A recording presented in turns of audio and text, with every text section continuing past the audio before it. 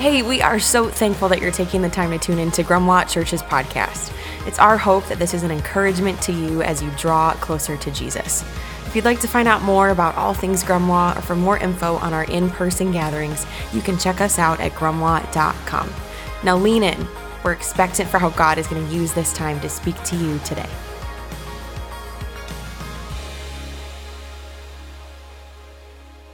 Thanks for joining us today. We never take for granted that you chose to watch Grumlaw online, so welcome to our online community. And this morning, we are in week 7 of our series, Thriving in Babylon. And if this is your very first week, never fear, you can always catch up at grumlaw.com/messages. And I highly recommend, because you're coming in at the very end here, but no matter where you're at, whether you've been following us this entire series or this is your very first week, I'm confident that God has words of wisdom for you, that God's truth that He's going to show you today can transform your heart, can transform your circumstances, and even transform your life. So let's ask Him to do that right now. Let's invite the Holy Spirit, our teacher, our guide, to open our hearts to what God has for us.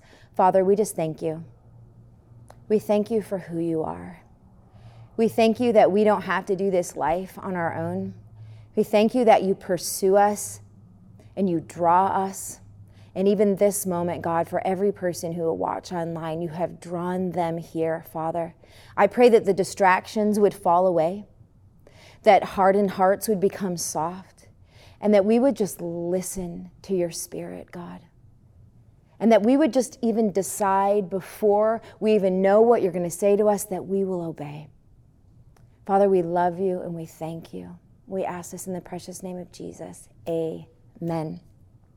Well, the premise of our series, Thriving in Babylon, is that as followers of Jesus, we really are foreigners passing through this world on the way to our permanent home, which is heaven. You see, the world in which we live right now is one that is hostile to God, to His character, and to His commands. It says that the things of God, such as faithfulness, loyalty, commitment, purity, that those are all foolishness, and they're given to us by someone who really doesn't have our best interests in mind. We're told to go out and find our own truth, our own way, our own best life. But this, of course, is contrary to the way of Jesus, who said, I am the way, I am the truth, and I am the life. So those of us who choose to follow Jesus, we find ourselves in really troubling and confusing times. We find ourselves in a world where the culture is shifting underneath our feet, and we're just trying to get our bearings. This world has always been and will always be in conflict with what God knows is best for us. And we all know this by experience, don't we? I'm guessing that might even be the reason why you're tuning in this morning, is because you've tried life your way. You've tried your truth. You've tried to just get through on your own strength. And somehow it always just ends up empty, unfulfilling, or maybe even in a crisis. Maybe you've hit the bottom and now you're open and ready because you've tried your way, your truth, you've tried, self-help, and you found yourself asking, maybe God does know. And so you're checking it out. And if that's you, I just want to say we are so glad that you are tuning in, because you know what? Jesus offers us a better way. And we can find that better way in this book, what we call the Bible. And you see, this book isn't an ancient book full of stories that don't matter anymore, stories that are, outdated. But this book is actually a timeless book that tells us what has always been happening in the world. And so that means that we can dig into this book and we can find patterns of living that work. We can find the truth, the way, the life, and we can do things a better way, the way that Jesus offers. And what we've been doing in this series is we've been going through the book of Daniel. And Daniel was born in Israel, and he served Yahweh, the God of Israel. And around 605 BC, King Nebuchadnezzar, the king of Babylon, comes in, he invades Judah, he conquers the land, and he carries off with him captives. And Daniel happens to be one of those. And Daniel, he was no stranger to foreign, no stranger to hardship, but somehow, despite all that he faced, he thrived in every situation, in every season of his life. And not only did he thrive, he had influence. He had tremendous influence, so much so that not one, but two pagan, ruthless, harsh, prideful kings declared that Daniel's God was the one true living God.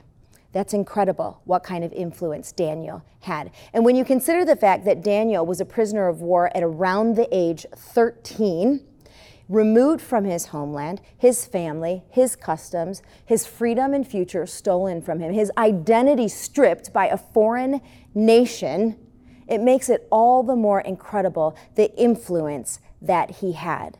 And so we ask this question: how was Daniel able to do this? How was he able to stay faithful to God? How was he able to have influence for over 7 decades of his life? Well, that's what we're going to talk about this morning. The title of our message is Courage is a Habit. Last week, we left off in Daniel chapter 5. Daniel is talking to Belshazzar, who is the grandson of King Nebuchadnezzar. And Daniel tells Belshazzar that he's about to die and that his land is about to be taken captive. So we're going to pick up at the end of chapter 5, verse 30, and then we're going to read through all of chapter 6. So what I'm going to invite you to do is open up your Bible. Daniel is found in the Old Testament. If you look, it's about half-ish way through, and if you just go like halfway and then maybe turn to the right a little more, you'll find the book of Daniel, chapter 6. If you have the YouVersion app, it's great. Pull it up. I'm going to read along. I'm going to stop a little bit here and there to point out some important parts to us. And then what we're going to do after we've read through this is that we're going to talk about Daniel's courage. We're going to link it to his influence, and then we're going to see how that connects with our lives. All right, so Daniel chapter 5, verse 30, it says this: "That very night, Belshazzar, the Babylonian king, was killed, and Darius the Mede took over the kingdom at the age of 62. Darius the Mede decided to divide the kingdom into 120 provinces, and he appointed a high officer to rule over each province.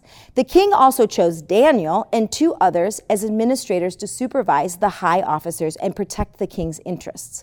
Daniel soon proved himself more capable than all the other administrators and high officers. Because of Daniel's great ability, the king made plans to place him over the entire empire. Then the other administrators and high officers began searching for some fault in the way Daniel was handling government affairs, but they couldn't find anything to criticize or condemn. He was faithful, always responsible, and completely trustworthy."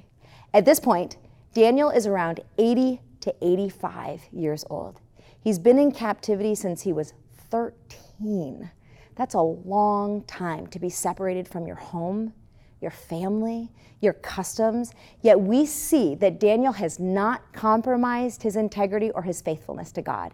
Because of this, he is once again recognized by the most powerful man in the land. All right, picking up in verse 5. "So they concluded, our only chance," these are the other administrators who are jealous of Daniel, they concluded that their only chance of finding grounds for accusing Daniel will be in connection with the rules of his religion. So the administrators and high officers went to the king and said, "Long live King Darius. We are all in agreement, we administrators, officials, high officers, advisors, and governments, that the king should make a law that will strictly be enforced. Give orders that for the next 30 days, any person who prays to anyone, divine or human, except to you, your majesty, will be thrown into the den of lions. And now, your majesty, issue and sign this law so it cannot be changed, an official law of the Medes and Persians that cannot be revoked. So it's important to note here that in this Medo-Persian Empire, they instituted a new way saying that any law that was placed by a king could not be revoked. And what they did this for was to quell any kind of crazy, rash, king from just making a willy-nilly law because he was upset or he had a bad day. So what they said in this new Persian Empire is that once a law goes into effect, that's it. It's law. It cannot be revoked. And also, these administrators, they're pretty smart. They're playing to the ego of the king. They're like, hey, only 30 days. Nobody else can pray, just to you. Because also it was looked at, the king wasn't always just the highest man in the land. He was also looked at as divine. All right, so we're going to pray to you. But, it says, picking up in verse 10, when Daniel learned the law had been signed, he went home and knelt down, as usual, in his upstairs room, with his windows open toward Jerusalem, and he prayed 3 times a day, just as he had always done, giving thanks to his God. Now, I'm not one to really underline in my Bible, but I underline 2 important phrases there, as usual and just as he had always done. I would underline those if I were you. This was Daniel's default. It's what he always did when life was good, when life was hard, when his life was at stake. He prayed to God. It's what he always did. All right, picking up in verse 11. Then the officials went together to Daniel's house and found him praying and asking for God's help. So they went straight to the king and reminded him about his law. Did you not sign a law that for the next 30 days, any person who prays to anyone, divine or human, except you, your majesty, will be thrown into the den of lions? Yes, the king replied, that decision stands. It is an official law of the Medes and Persians that cannot be revoked. Then they told the king, that man Daniel, one of the captives from Judah, is ignoring your law. He still prays to his God 3 times a day. Hearing this, the king was deeply troubled, and he tried to think of a way to save Daniel. He spent the rest of the day looking for a way to get Daniel out of this predicament. In the evening, the men went together to the king and said, Your Majesty, you know that according to the law of the Medes and the Persians, no law that the king signs can be changed. So at last the king gave orders for Daniel to be arrested and thrown into the den of lions. The king said to him, May your God, whom you serve so faithfully, rescue you. A stone was brought and placed over the mouth of the den. The king sealed the stone with his own royal seal and the seals of his nobles so that no one could rescue Daniel. Then the king returned to his palace, and he spent the night fasting. He refused his usual entertainment and couldn't sleep at all that night. Very early the next morning, the king got up. He hurried out to the lion's den. When he got there, he called out in anguish, Daniel, servant of the living God, was your God, whom you serve so faithfully, able to rescue you from the lions? And miraculously, Daniel answered, Long live the king. My God sent his angel to shut the lion's mouth so that they would not hurt me, for I have been found innocent in his sight, and I have not wronged you, your majesty. The king was overjoyed and ordered that Daniel be lifted from the den, and not a scratch was found on him, for he had trusted in his God. Then the king gave orders to arrest the men who had maliciously accused Daniel. He had them thrown in the lion's den along with their wives and children. The lions leaped on them and tore them apart before they even hit the floor of the den. Then King Darius sent this message to the people of every race and nation and language throughout the world. Peace and prosperity to you. I decree that everyone throughout my kingdom should tremble with fear before the God of Daniel, for he is the living God, and he will endure forever. His kingdom will never be destroyed, and his rule will never end. He rescues and saves his people. He performs miraculous signs and wonders in the heavens and on earth. He has rescued Daniel from the power of the lions. So Daniel prospered during the reign of Darius and the reign of Cyrus the Persian. For the second time in Daniel's life, the most powerful man in the world at that time declared that Daniel's God, the one true living God, was in fact the God of all the earth for all of time. This would be like us living such an exemplary life so different from the norm that we garnered the attention of the President of the United States, who, after watching our lives and seeing how God has come through for us over and over again, he goes on international television and declares that our God, Daniel's God, the one true living God, is the God over all the earth for all time. Sound a little far-fetched? It does, but that is in fact the influence that God gave to Daniel, who throughout his entire life displayed incredible courage no matter what he faced. This account is real. Daniel was real. He's as real as you and I. This is not a fairy tale or a feel-good story, but an actual account of a real man who walked this earth, who served God faithfully with his whole heart. And because of his integrity and his faithfulness and devotion to the one true living God, his life was recorded for us so that we could know that it's real, so that we could emulate the courage of Daniel and maybe not have influence with the President of the United States, but with those in whom we interact with. Well, how did he do it? Let's break it down so we can, in fact, learn how to be courageous. The first point is this: courage is developed over time. J.D. Greear says that courage is not an act, it's a habit. It's developed over years and years of repeated patterns. You see, courage is a habit that we form, not something we conjure up in the moment of trial. Daniel 6:10 says this: "But when Daniel learned that the law had been signed, he went home and he knelt down as usual." That's that phrase that I think you should underline. In his upstairs room with its windows open. He's not hiding. He has his windows open toward Jerusalem. He prayed 3 times a day, just as he had always done, giving thanks to God. So I have this question for you. If your name was to be inserted here, what would your default be? If this verse said something like this: "But when Melissa heard of her impending death by being ripped apart by lions, eaten alive by real life, not cute, fuzzy, stuffed lions, because she would not obey the law of the land that she knew violated the law of her God, she blank, freaked out, panicked, ran and hid, cried, I don't know." What would your default be? When you hear that gas prices are going to be $5 a gallon this summer, what do? What's your default? When you heard that your coworker got the raise or the promotion that maybe you deserved or you wanted, what's your response? When you heard of the affair, when you heard of the diagnosis, what is your default? Is it fear, anger, pride, rage against God, disbelief? And trust me, there is no judgment or condemnation here, because I'm not sure that the first thing, if someone said that my life was going to be taken, is the first thing I would do is hit my knees. I hope that it would be. But you see, it has to be developed over time. It's not something that I can conjure up in the moment. It's not something that you can just overcome that fear right away. So what is your default?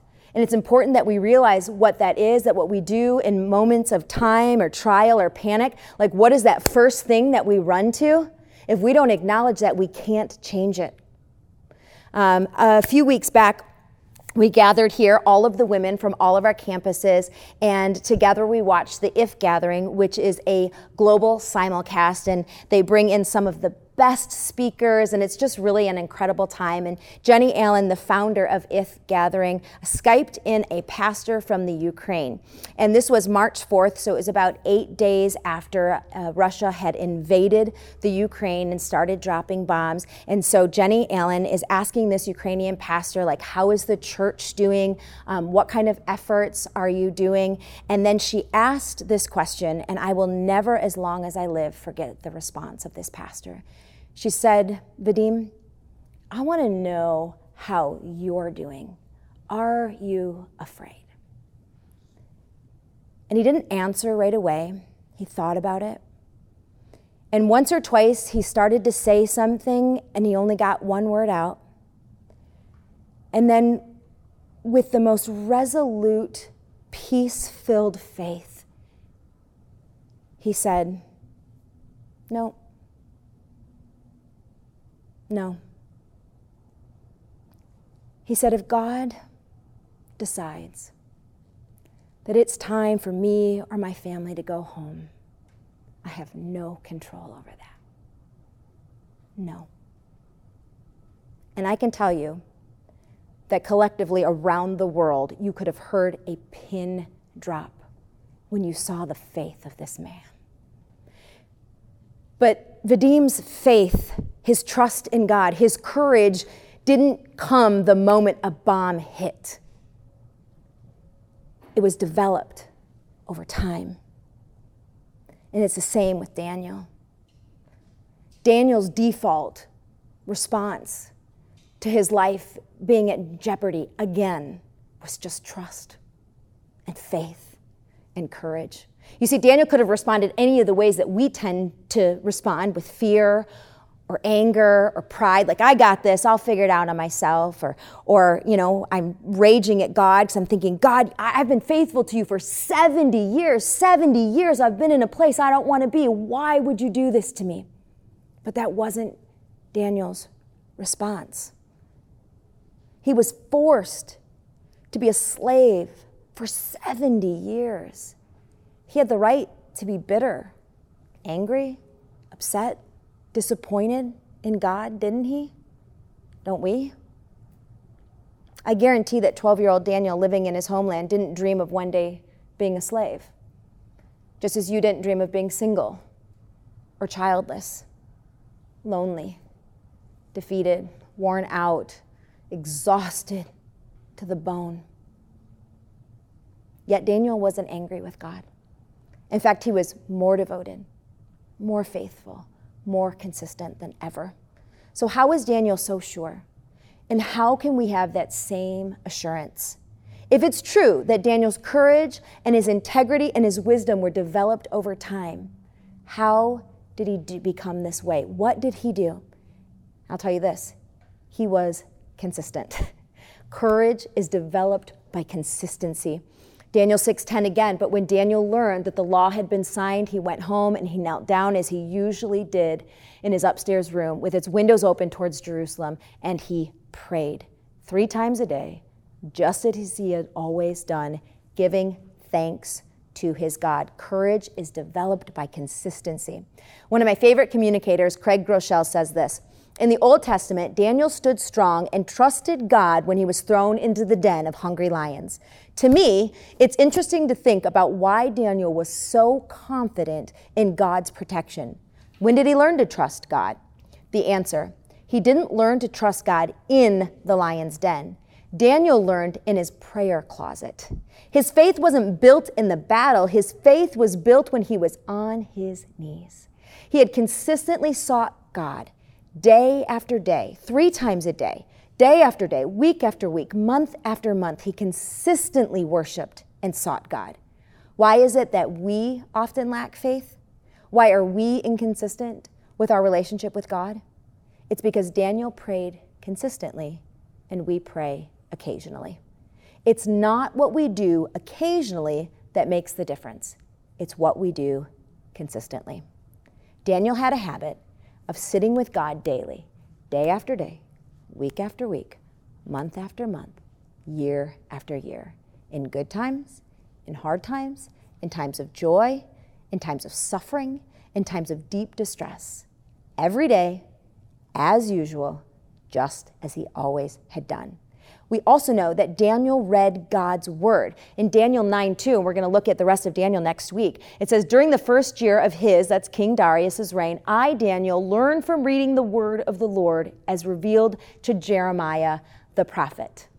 Not sometimes, not occasionally, not just when he was in trouble, not when he was sad and lonely, not just when he longed for his homeland, but he prayed 3 times a day, just as he had always done.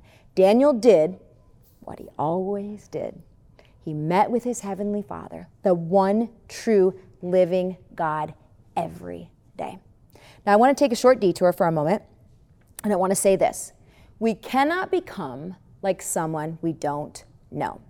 Now, we all want the fruit of a disciplined life. I don't know anyone who would say, you know what, I really hope that one day I'll end up 50 pounds overweight, addicted to my phone, divorced, in debt, stressed to the max, and bone weary, exhausted.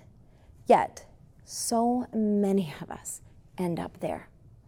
And if that's you this morning, if that's how you're feeling, I just want to speak to you gently and in truth and in love. You didn't end up where you are by chance. It didn't just happen. It may not have been a conscious decision, but it was a decision. It was a moment-by-moment decision to choose easy and comfortable over the harder decision to exercise self-control and discipline. And for some of us, the reality is we may have ended up where we are because someone else chose comfortable, easy, natural over what was best for us. And for that, I'm sorry. But nevertheless, wherever we find ourselves today, we may not be where we want to be. And that's not, again, condemnation or judgment, because I'm confident that you are here because you want something different. And let me tell you, Jesus offers us something different. He offers us better, a life not just in survival mode, but a life full and abundant. Because you see, Jesus says that his fruit, that the fruit of living his way, his truth, his life is so much better than the fruit that we would develop on our own. And Jesus said that his fruit is love. His fruit is joy. His fruit is peace and patience, kindness, goodness, faithfulness, gentleness, and self-control. Jesus invites you into this different. And doesn't love, joy, peace, patience, kindness, goodness, faithfulness, gentleness, and self-control, doesn't that sound so much better than stress, worry, fear, anxiety, depression? Because that's the kind of fruit that we produce in our lives without Jesus. And Jesus has a better way for us. But we can't be like someone we don't know. We can't bear this fruit on our own. It's developed through consistent time, getting to know our Savior, his way, his truth, his life. So 2 practical ways to develop a consistent habit of spending daily time with prayer. It rhymes, so I made it easy for you. Ready? It is place and space. The first thing I want you to do is find a place, the one spot in your house that's comfortable and quiet. I have this spot on my couch, and right next to me is a table, and it's always full of books. It has my Bible, has my journal, whatever books that I'm reading, and I keep it there so that when I get up in the morning, I can go to my place. And by space, I mean a time in your calendar. Let's be honest, we make time for whatever is important to us. So make space in your calendar for time with God. Do not compromise. Pick your place, pick your space, don't compromise, because courage is developed over time, and courage is developed by consistency. And the last point here is this: courage is developed by hope. How did Daniel endure over 7 decades of slavery? Well, he knew that there was something better. Remember how I referenced that Daniel read the words of the prophet Jeremiah? Well, I want to read for you this morning the exact words that Daniel would have read. In Jeremiah chapter 33, verse 6, it says, "Nevertheless, the time will come when I will heal Jerusalem's wounds," this is God speaking, "and give it prosperity and true peace. I will restore the fortunes of Judah and Israel and rebuild their towns. I will cleanse them of their sins against me and forgive all their sins of rebellion. Then this city will bring me joy and glory and honor before all the nations of the earth. The people of the world will see all the good I do for my people, and they will tremble with awe at the peace and the prosperity I will provide for them. This is what the Lord says. You have said this is a desolate land where animals and people have all disappeared. Yet in the empty streets of Jerusalem and Judah's other towns, there will be heard once more the sounds of joy and laughter. The joyful voices of bridegrooms and brides will be heard again, along with the joyous songs of people bringing thanksgiving offerings to the Lord. Then they will sing, 'Give thanks to the Lord of heaven's armies, for the Lord is good. His faithful love endures forever, for I will restore the prosperity of this land to what it was in the past, says the Lord. Daniel knew God's word. He knew his promises. He knew that God would heal and restore his homeland. He knew that one day, likely not him, but his people would return to Jerusalem, and once again there would be joy and there would be laughter and there would be rejoicing. Daniel had hope. And I want to close by sharing the greatest hope that there is. We can look at the story of Daniel and think of it as, well, just that, a story of an extraordinarily good human being who did the right thing, who God gave influence to and protected because of it. But Daniel is so much more than a hero's tale. Daniel points us to Jesus. You see, Jesus also endured incredible hardship. He was abandoned by his closest friends. He was falsely accused of wrongdoing. He was trapped by wicked men who were jealous of him. He endured a criminal's punishment by death on the cross, the most torturous form of the death penalty to have ever existed. How did Jesus do it? Well, Jesus spent 33 years obediently following his Father. Jesus' own words, he says, "For I have come down from heaven to do the will of God who sent me, not to do my own will." Not my way, but God's way. For 33 years, Jesus was obedient to his Father. You see, Jesus developed courage over time. And Jesus developed courage through consistency over and over and over again. We see in the New Testament, in the Gospels, the good news about Jesus, Matthew, Mark, Luke, and John. What does Jesus do consistently? Matthew 14:23, it says, "After he sent them away, he, Jesus, went up on the mountain by himself to pray. And when evening came, he was there alone." Luke 5:16, "But Jesus often withdrew to lonely places and prayed." Mark 1:35, "Early in the morning, while it was still dark, Jesus got up and slipped out to a solitary place to pray." Luke 6:12, "In those days, Jesus went out to the mountain to pray, and he spent the night in prayer with God." Luke 9:28, "About 8 days after Jesus had said these things, he took with him Peter, John, and James and went up to a mountain to pray." How was Jesus able to endure the pain of being abandoned by his closest friends at his most desperate hour? How was he able to endure the emotional trauma of being separated from his Father when he bore the sins, our sins, on the cross? How was he able to endure the physical pain from the torture of crucifixion? Well, you see, Jesus knew there was something better. He had hope. He knew that Sunday was a-coming. He knew that he would overcome and defeat death, that he would rise again through the power of the Holy Spirit, and he knew that his sacrificial death, it was the only way that you and I could be made right with God. Jesus had hope. And you can have that same hope. You can know that you know that you know that Jesus has a better way. You can know that you know that you know that his death on the cross, that the blood that he shed has washed you clean. You can have that same hope. You can have the courage of Daniel in Jesus. You don't have to just survive this life. You can thrive. Stay the course. Courage is developed over time. Be consistent. Courage is developed by consistency. And place your hope in that one true living God who came, who sent his Son to save you. There is hope. You can have courage because there is hope for a better future.